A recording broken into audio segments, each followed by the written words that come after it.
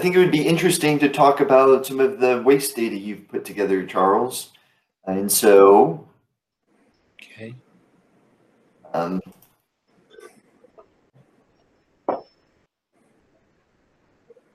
So did you download? Yeah, okay. Yeah, this is the latest one. I think I just updated it yesterday. Yes, exactly. So I was tinkering on this throughout the past week, and yes, I saw you just made a commit. It looks like yesterday at some point. So I've been looking over it, but I may not have all of your latest work. So, if you want to share any of that while we go through it, then yeah, that would be awesome. Okay. So, essentially, just to give you some background here, Sella, you can do freedom of information requests from here in Washington, from the Liquor and Cannabis Board, and you'll get a data dump that looks like this, where if you're requesting traceability data, so they'll return essentially zipped folders of the different endpoints. So these are the various endpoints of the traceability API. So for example, licensees record their sales, they record how many plants they have, they record their lab results, their inventory, and tucked away down here in batches, we've found that they actually record how much waste they generate. And there's a company, Better Carbon Solutions,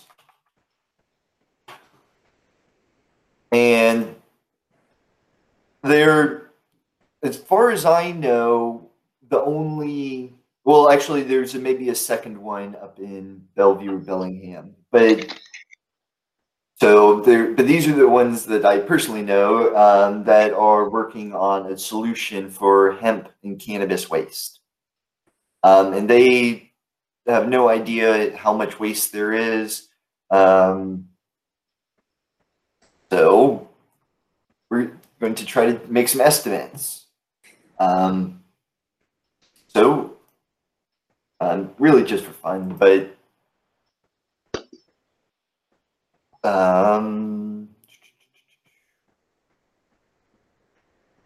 so we'll need this data.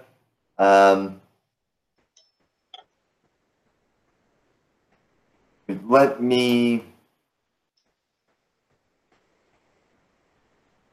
actually pause for 1 second while I load in the data here. So 1 second here. I forgot to get the data.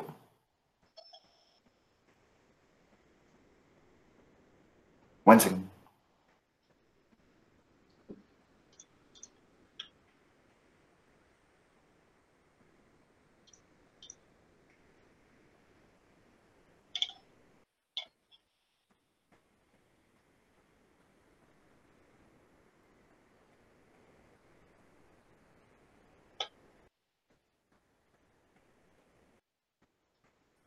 Okay.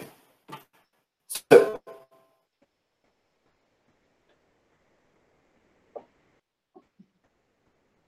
downloaded some data sets here.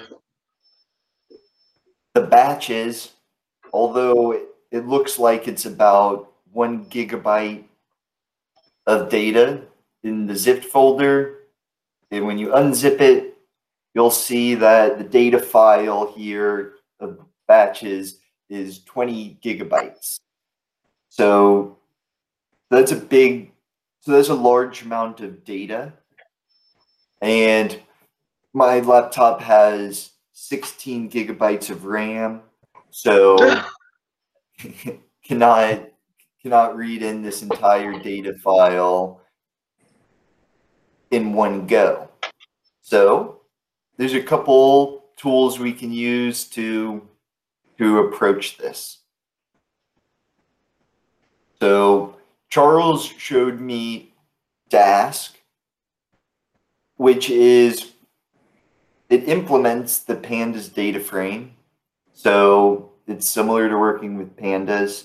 And so you can think about it as, instead of just reading in, everything all at once, you're sort of chunking this.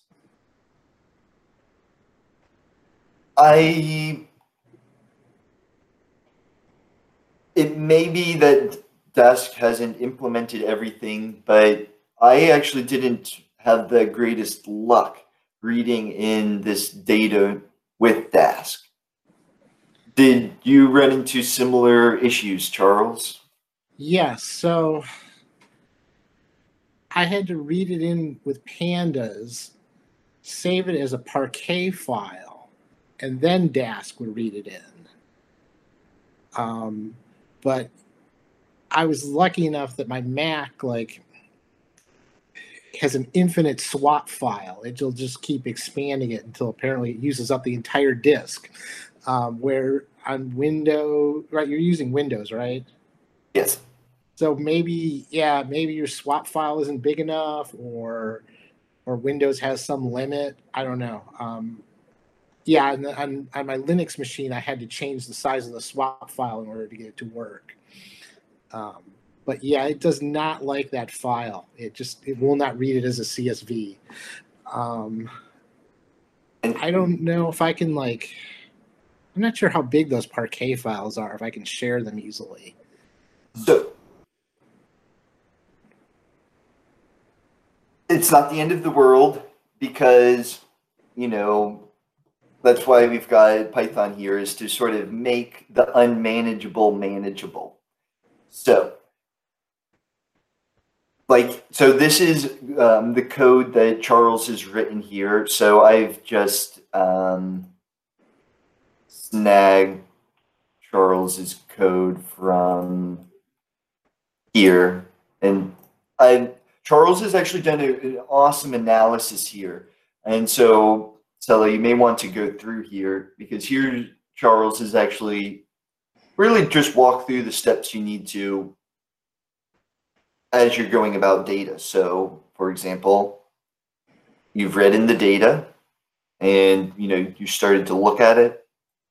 And I love what you did here. Almost one of the very first things you did was simply describe the data. So just to see, what are we working with here? So we're working with, what's this? 37 million plants. So that's a lot of plants. And so that's real, it's real cool data that,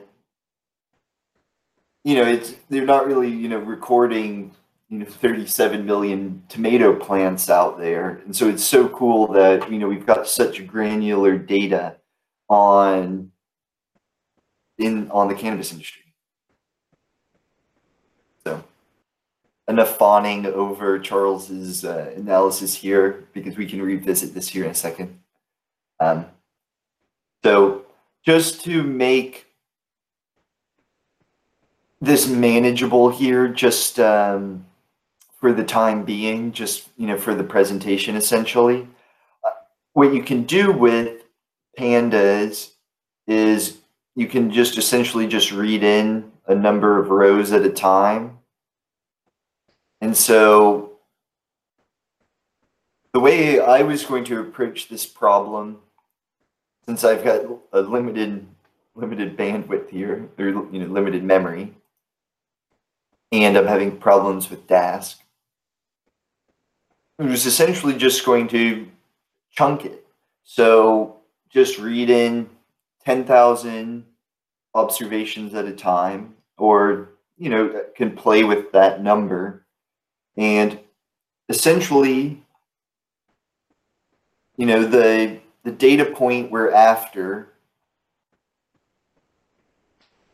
is what Charles has calculated here as, the amount of waste by producer by date.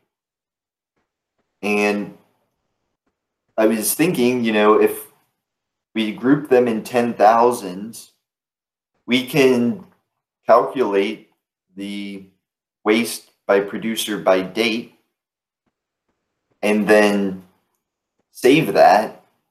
And then we can basically then read in all those files and then combine, essentially combine that data, right? Because there won't be any data loss.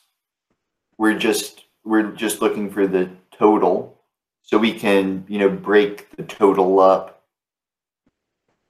So it doesn't really even necessarily matter how the data is sorted. It'll be nice if the data is kind of nicely in order, but the chunks can split things up because we're at the end of the day we're just looking for the total. So, the long story short, just for today's demonstration, we'll just do one with a chunk of 10,000, and then what I'm going to be working with, unless Charles has a more elegant solution, but well, Charles does have a more elegant solution. I just don't have quite enough memory for it. So basically,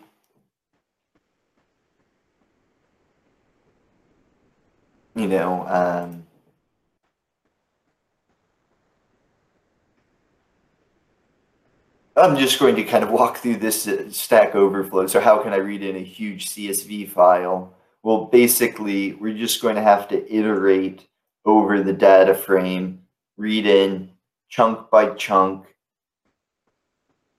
calculate the waste by producer by date, save it, aggregate it, and then hopefully at that point, we'll have just a nice a nice series. In fact, we may even aggregate it further and just do total waste by date. That's, I think, an informative number. We'll revisit the producer by date as well. But long story short, let's start here with this chunk. And just for expedience sake, I just gone ahead and read it in here. So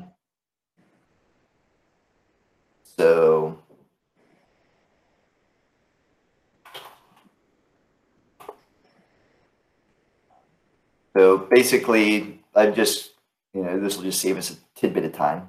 But basically what Charles has done here is he's defined the columns that we actually need to read in. So this is sort of a little bit of advanced work, or a little bit of a, thanks to Charles's foresight, we can kind of leapfrog a little bit. So we already know like what columns are in the data. But if you were reading this in for the first time, you may not know what columns you even have.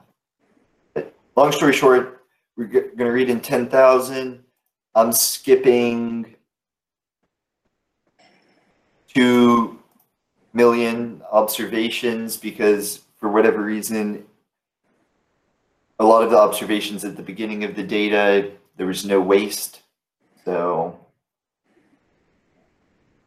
just for today, I wanted to get a chunk that actually had waste. So we've got the waste data here. We can describe it as Charles did. Here we've just got 10,000 plants, and we've got the amount of, well, let's actually see what columns we have here.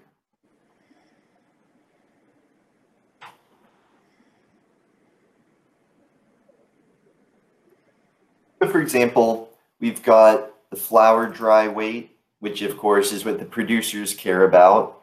But the other half of that is the waste.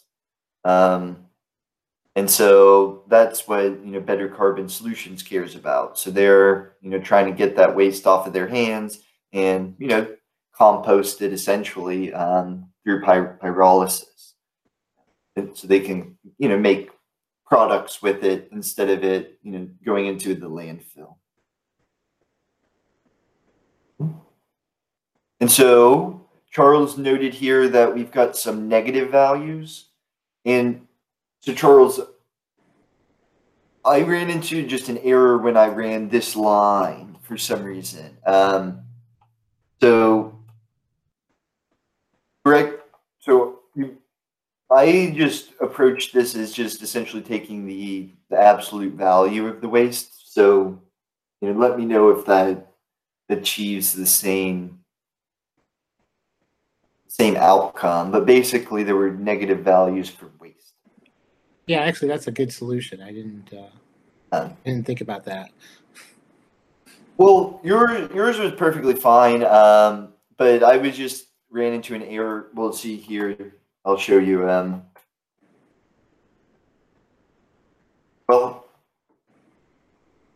that time it worked. For some reason, the first time I ran it, I ran into an error of some sort. So anyways, either way works. Okay.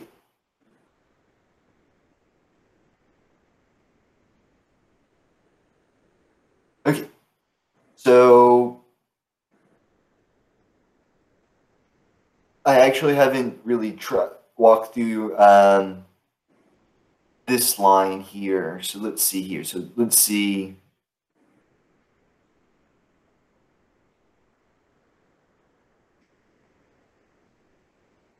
Okay, so here you're filling in the plant stage.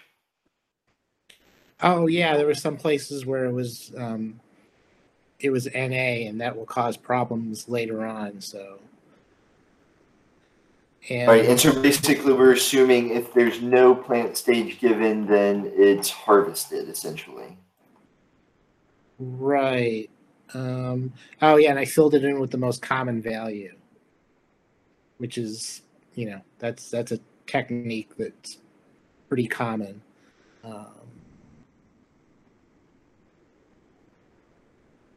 Excellent. Well, this is why it's nice to have you here while we walk through this. Find the amount of waste. Okay, so now we're just looking at waste for harvested products. Is that correct? Yeah, because if you take all the different stages, the analysis you get is kind of murky. So if you break it up by the stages, you get a sort of a clearer picture.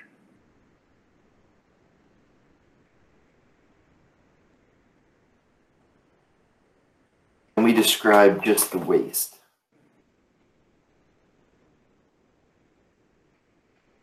Okay, so do we know if this is, do we know what the unit of measure is by any chance? So at this point, it should be grams. There's a point where I convert it to kilograms, but I don't think, yeah, that's not here yet. Because some of the numbers are really huge. And it just sort of made more sense to present it in kilograms. Here we are with your analysis. So we've sort of skipped over some things, but like I said, you've done some thorough analysis here.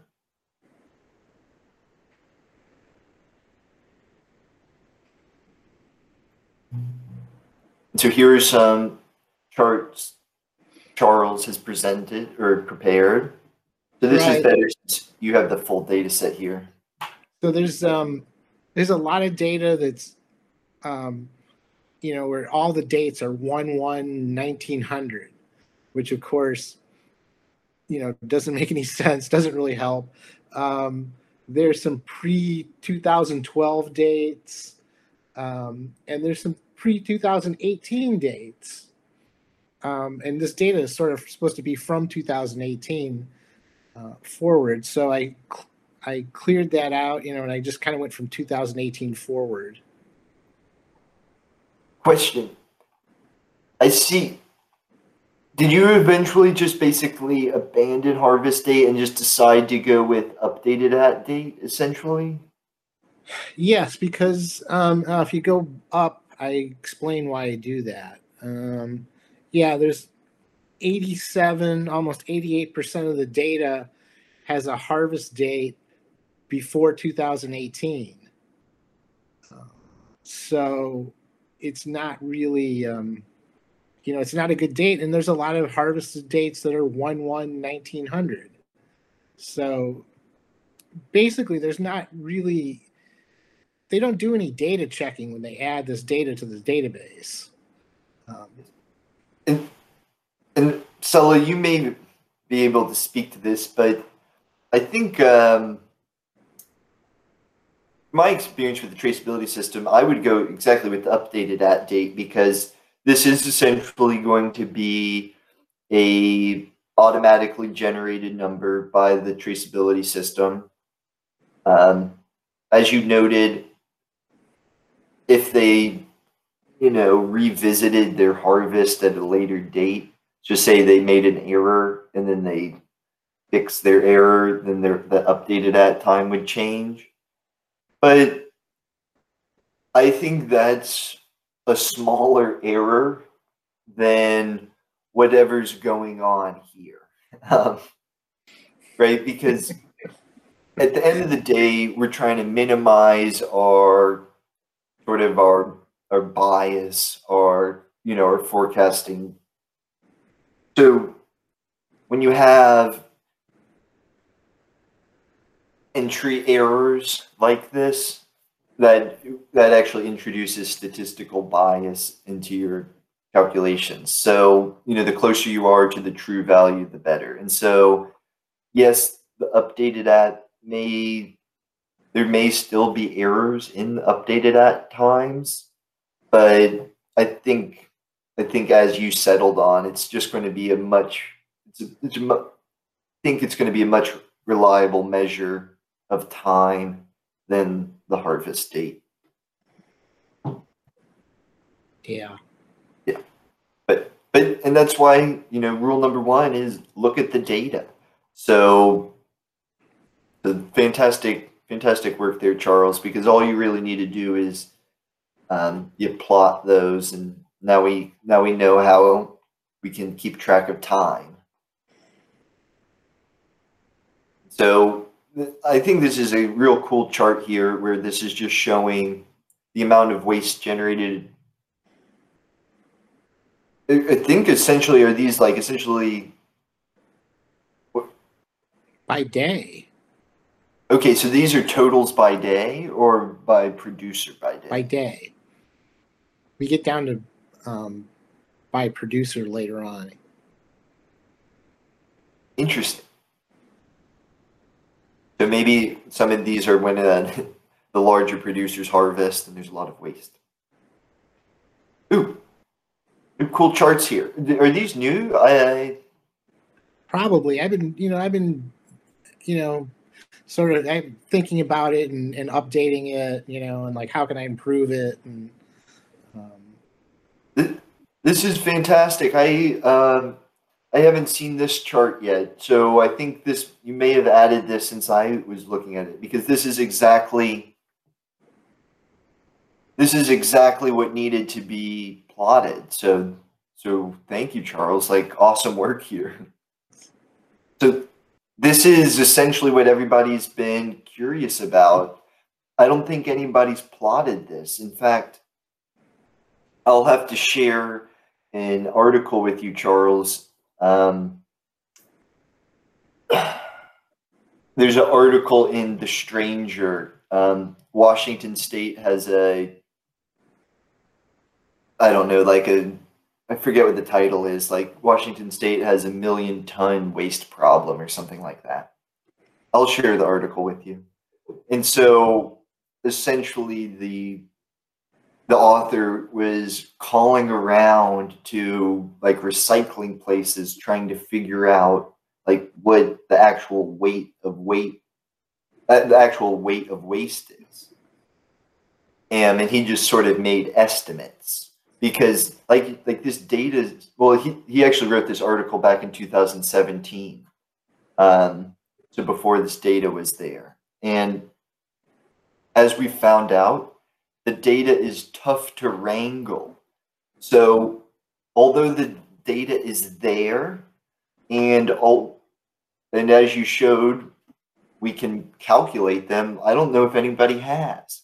And so this, Charles, you really may be the first person who's plotted harvest weight by month. So good work. And so this is it. I'll just give you my hot take, my first look here. It's incredibly interesting to observe this large amount in 2018. And I want to say that may be producers essentially entering their essentially initial inventory into the traceability system. Okay. So, I wondered about that. Actually, if you go down to the next chart, I cut off February and March, and then I also cut off January of 2021 because that was incomplete, and then I thought the other two were outliers. So I think this is more representative of the actual data. Yes, I think you're right. This is and this way the scale, you have a better idea of the scale. So just to explain, I think, so basically the traceability system was introduced in January or February of 2018, and they had a contingency period where they had to essentially enter all, because these were companies that were already operational with the BioTrack traceability system. So before Leaf Data Systems, there was BioTrack. So they're already operational, and they're given a contingency period through roughly April of 2018. I'll actually want to double check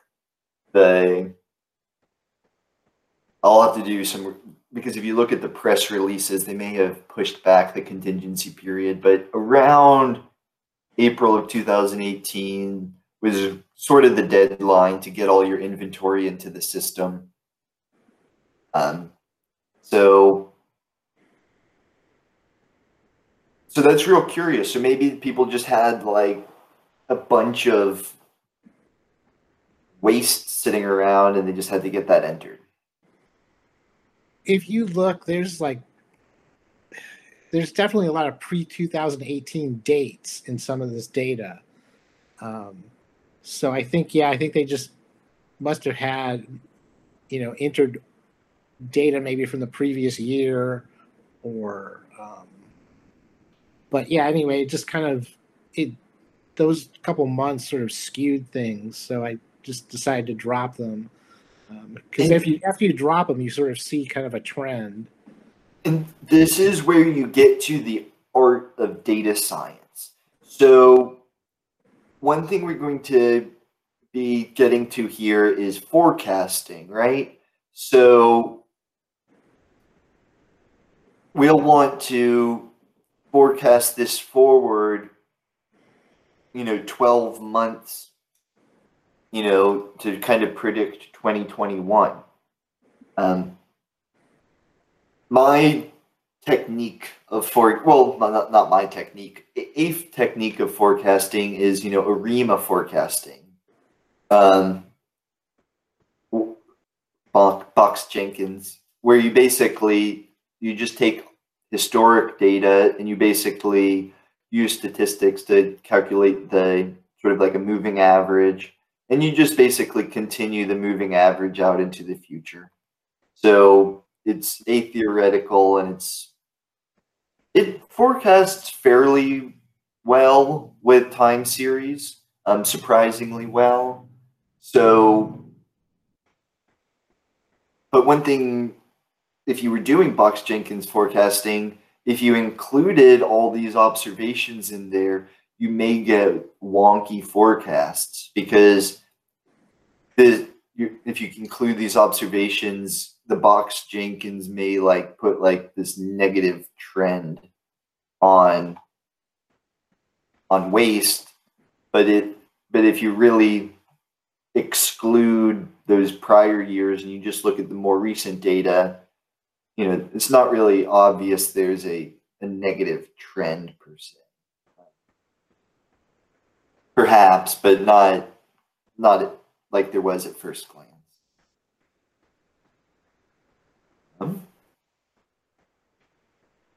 So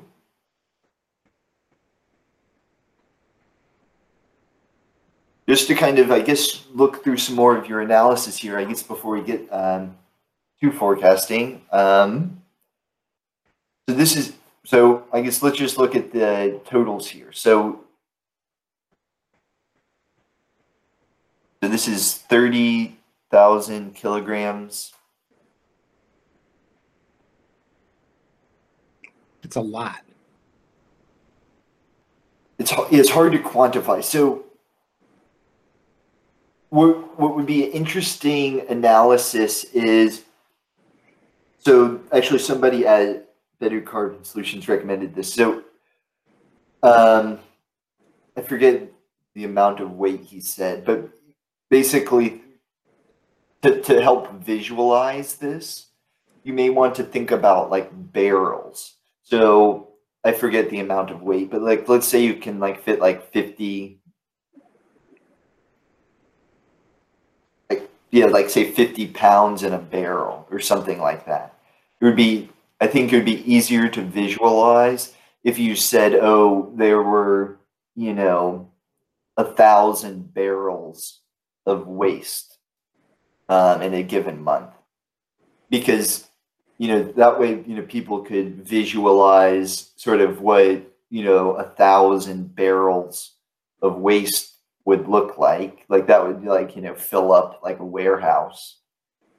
But when you just say, you know, 30,000 kilograms, it's really hard to have any idea. Like I don't have, I mean, maybe some people who are a bit more of metric mindset may have a bit more mental framework for that, but I can't really visualize that. But anywho,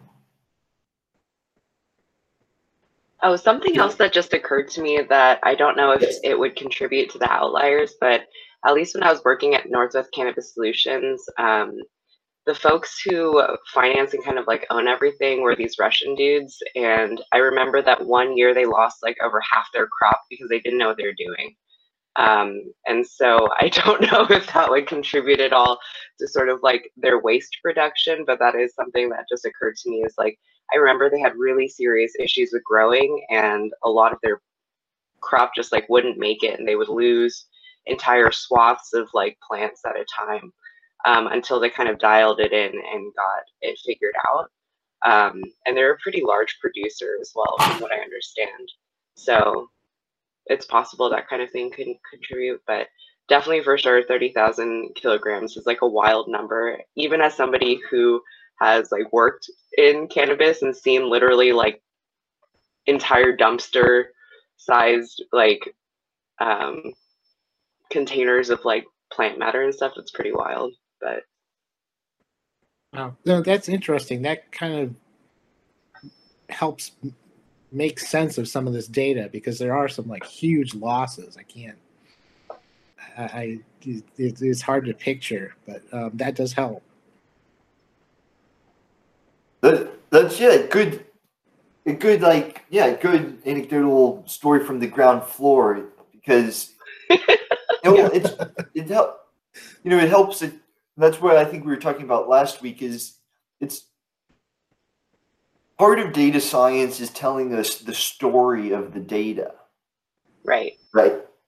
And so it's like a real good story where you kind of highlight just some of these individual days where like there were maybe like hundreds or thousands of grams of waste in a given day, and you're trying to even tell the story of what went on there.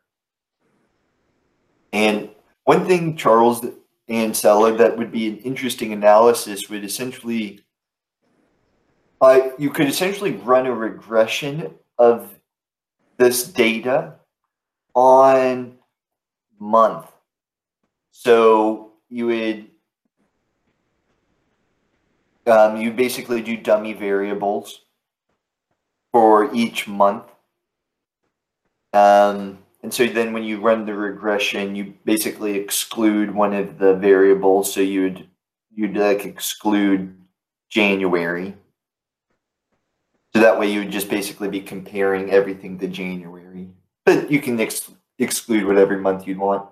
But essentially see what months are the statistically highest, the statistically larger amount of waste. Because, I mean, my, Bayesian hypothesis would have been like October, November, but just, naively looking at the data, these jump out to me here, and this is like late winter, spring, January, February, March. And then again over here you see a spike, and then this is like spring again, where you've got but this is later spring, like April, May. So I'm just curious if there's any seasonality. Do you think it's related to 420? Well, you see sales spike, but I'm curious if that would just be so strange for like waste to spike. Well, I mean, obviously they have to ramp up inventory, right? And it's not I mean, there's a lot of this is outdoors, but there's so much indoor production now that it's basically, 12 months a year. You probably have some sort, every month somebody has some harvest, assuming they've timed everything out. So, like I said, when you run and that's why the regression's interesting here, is because when you run the regression, there may not even be a correlation for given months. Yeah, it's worth revisiting. I couldn't really see much of a pattern. I think like September through December sort of were lower, but like the peak months changed from year to year. So I don't know why that is, and it's worth revisiting. So seasonality still something we're trying to wrap our heads around, but it's a fickle one. So you've got the top producers here.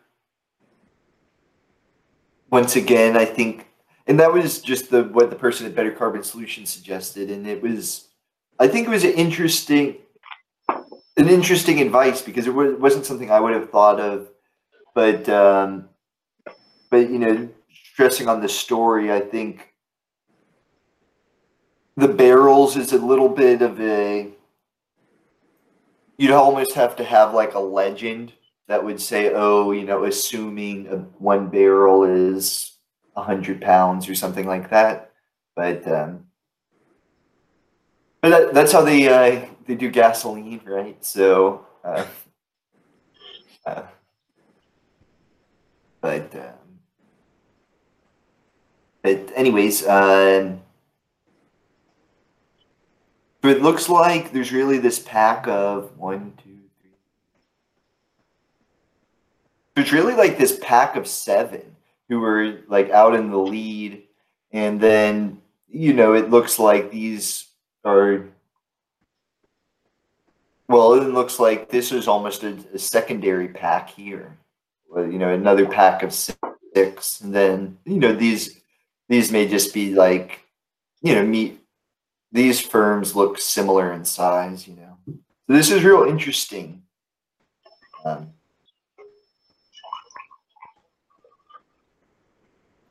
But let's just look at some of the rest of your analysis here while we've got a bit of time. But this is my first time seeing it, so pardon me for sort of my hot takes. But we'll see what data you've wrangled up here. This is so cool, Charles. This is the first analysis I've ever seen. Oh, thanks.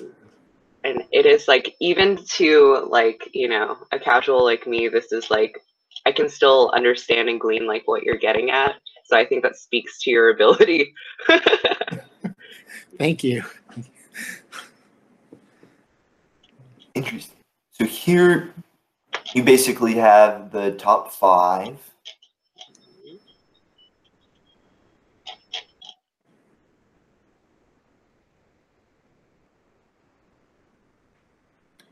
So I don't understand this concept of growing waste.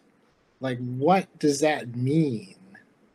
Oh, this is like, that's basically like, I mean, Sally, you may know better than I, but I think that's basically when they're just sweeping up like plant matter off of the floor. Yeah, when you grow cannabis, one of the great enemies of cannabis like production is mold, and so there's like a lot of defoliation that happens in the growing process to ensure the highest like exposure of bud sites to light, because that's like, you know, where the money is. And sometimes, you know, they cull plants that just aren't making it, or there is definitely like growing waste produced in the life cycle of the plant as well. Okay, thanks. Yeah, I mean, to me, this is a bunch of data. I don't always know what these terms mean, and it's hard for me to wrap my head around what is it. You know, what am I actually looking at, and what am I looking for? But and I, like I said, like I wasn't super involved in growing or anything like that, so it's possible that the growing waste is coming from like a specific practice, industry practice, or some kind of thing that they're doing. But that's what I would assume that they're referring to anyway. Okay. It looks like the entry of it fell off, so it doesn't look like they're entering growing waste anymore, does it? Right, although it's not listed as depreciated in the manual. So, but it looks like it's being depreciated. That would, okay.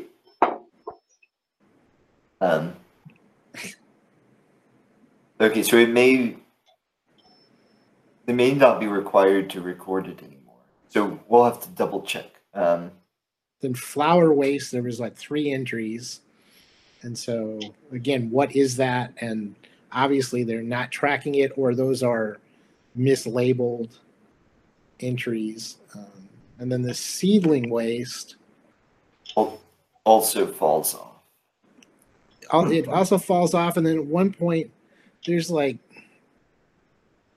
30,000 kilograms of seedlings. I mean, how much does a seedling weigh?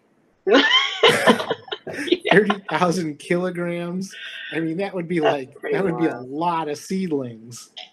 Yeah, for sure. So it looks like, okay, this would make sense. In July of 2019, they updated the traceability system. And so at that time, I think is when they deprecated certain fields. And it looks like they essentially just deprecated needing to record that waste. And my guess is some people just kept on recording it, even though they didn't have to, but then they kind of trailed off. Okay, that's helpful. That explains a lot of what I'm seeing. And similar thing here. So growing waste. So they're recording it up to July of 2019, and then that one trails off. So So really, what we just need to focus in here is this harvest waste.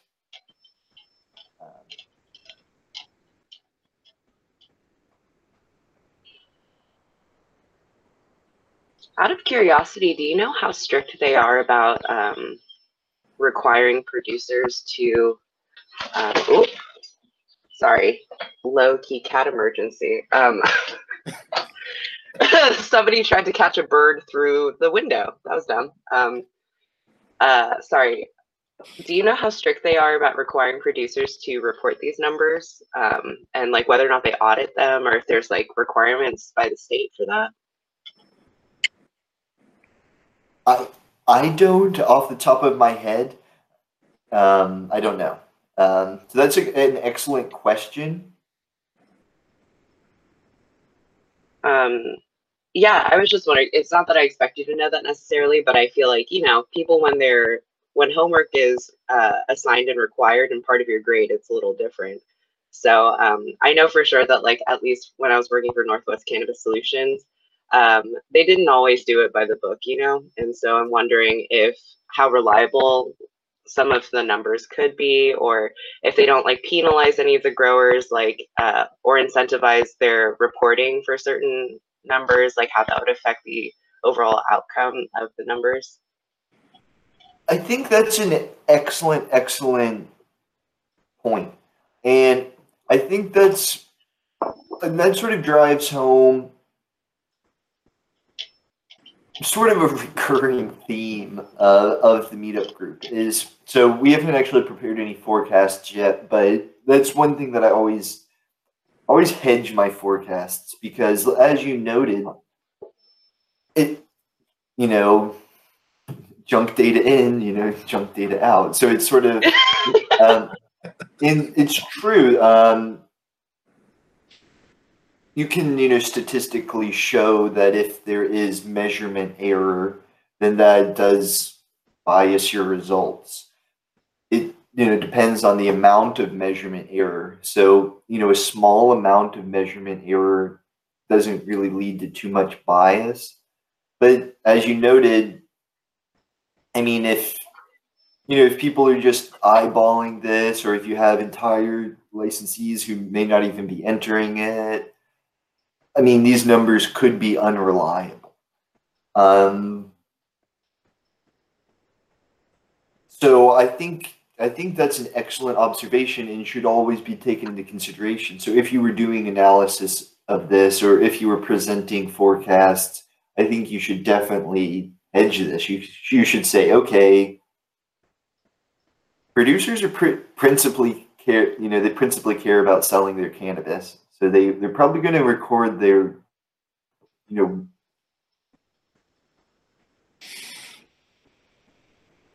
dry flower weight accurately. So I think if any good analysis should bring that up. Just to counter, I just always feel I heard somewhere that if you're not measuring it, you're not managing it. So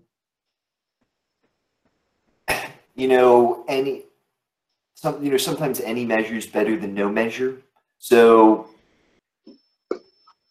I think you should take it on face value. So these numbers could be wild. At least we have some numbers. So that's where you get your confidence intervals. So at least we have a measure of how much waste may be being produced, and we can kind of see where it would fluctuate. And so, like, if you were doing a monthly analysis, perhaps the entry error is the same month to month to month. And then you could just say, oh, well, we can still estimate the month effect, but we just don't know the magnitude, right? We're biased in the magnitude, but, our month effect, that wouldn't be biased. So, but that takes a little hand waving. So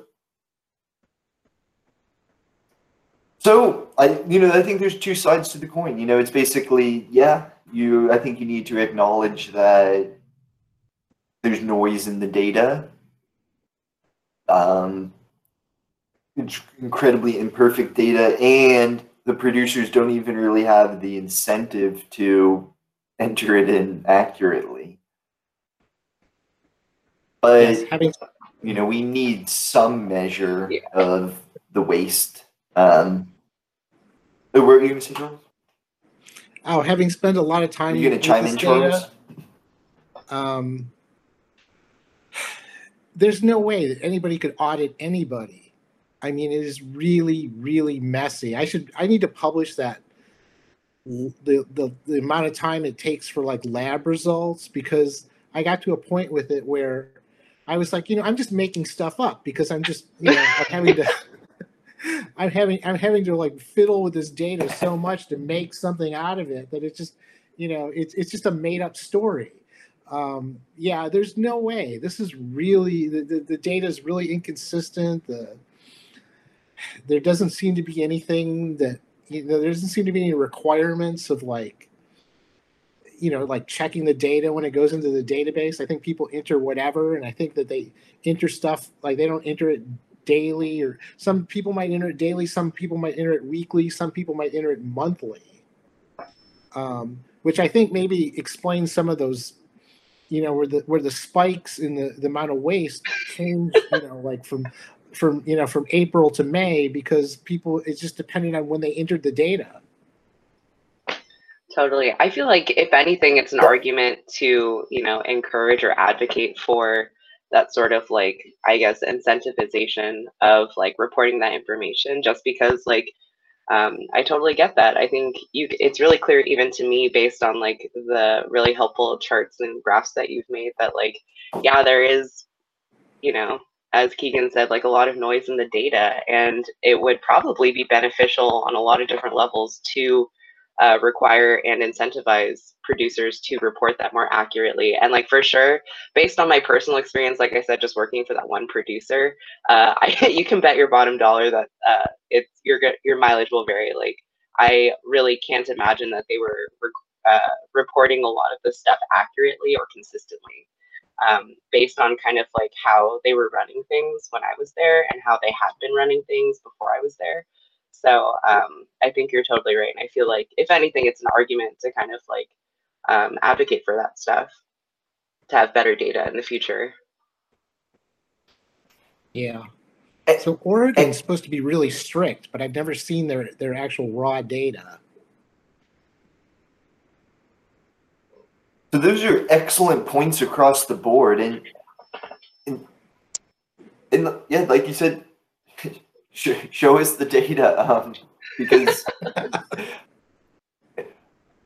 you're right. It would be like for Oregon, it'd be interesting because it does seem like they have a good handle on their data, but I'm curious, to the amount of noise,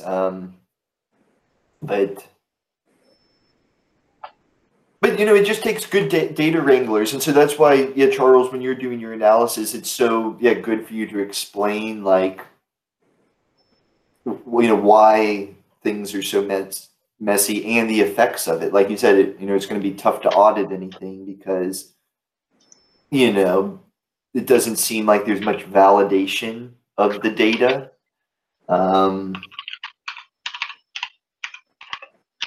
For example, like a valid harvest date, for example. So I think your analysis here has been fruitful, and I think there's a lot of lessons learned here with data analysis. You spend 90+% of your time just working with the data, and you really need to be upfront with your audience about what steps you took, like Charles was saying, like with the lab result data, like you can't just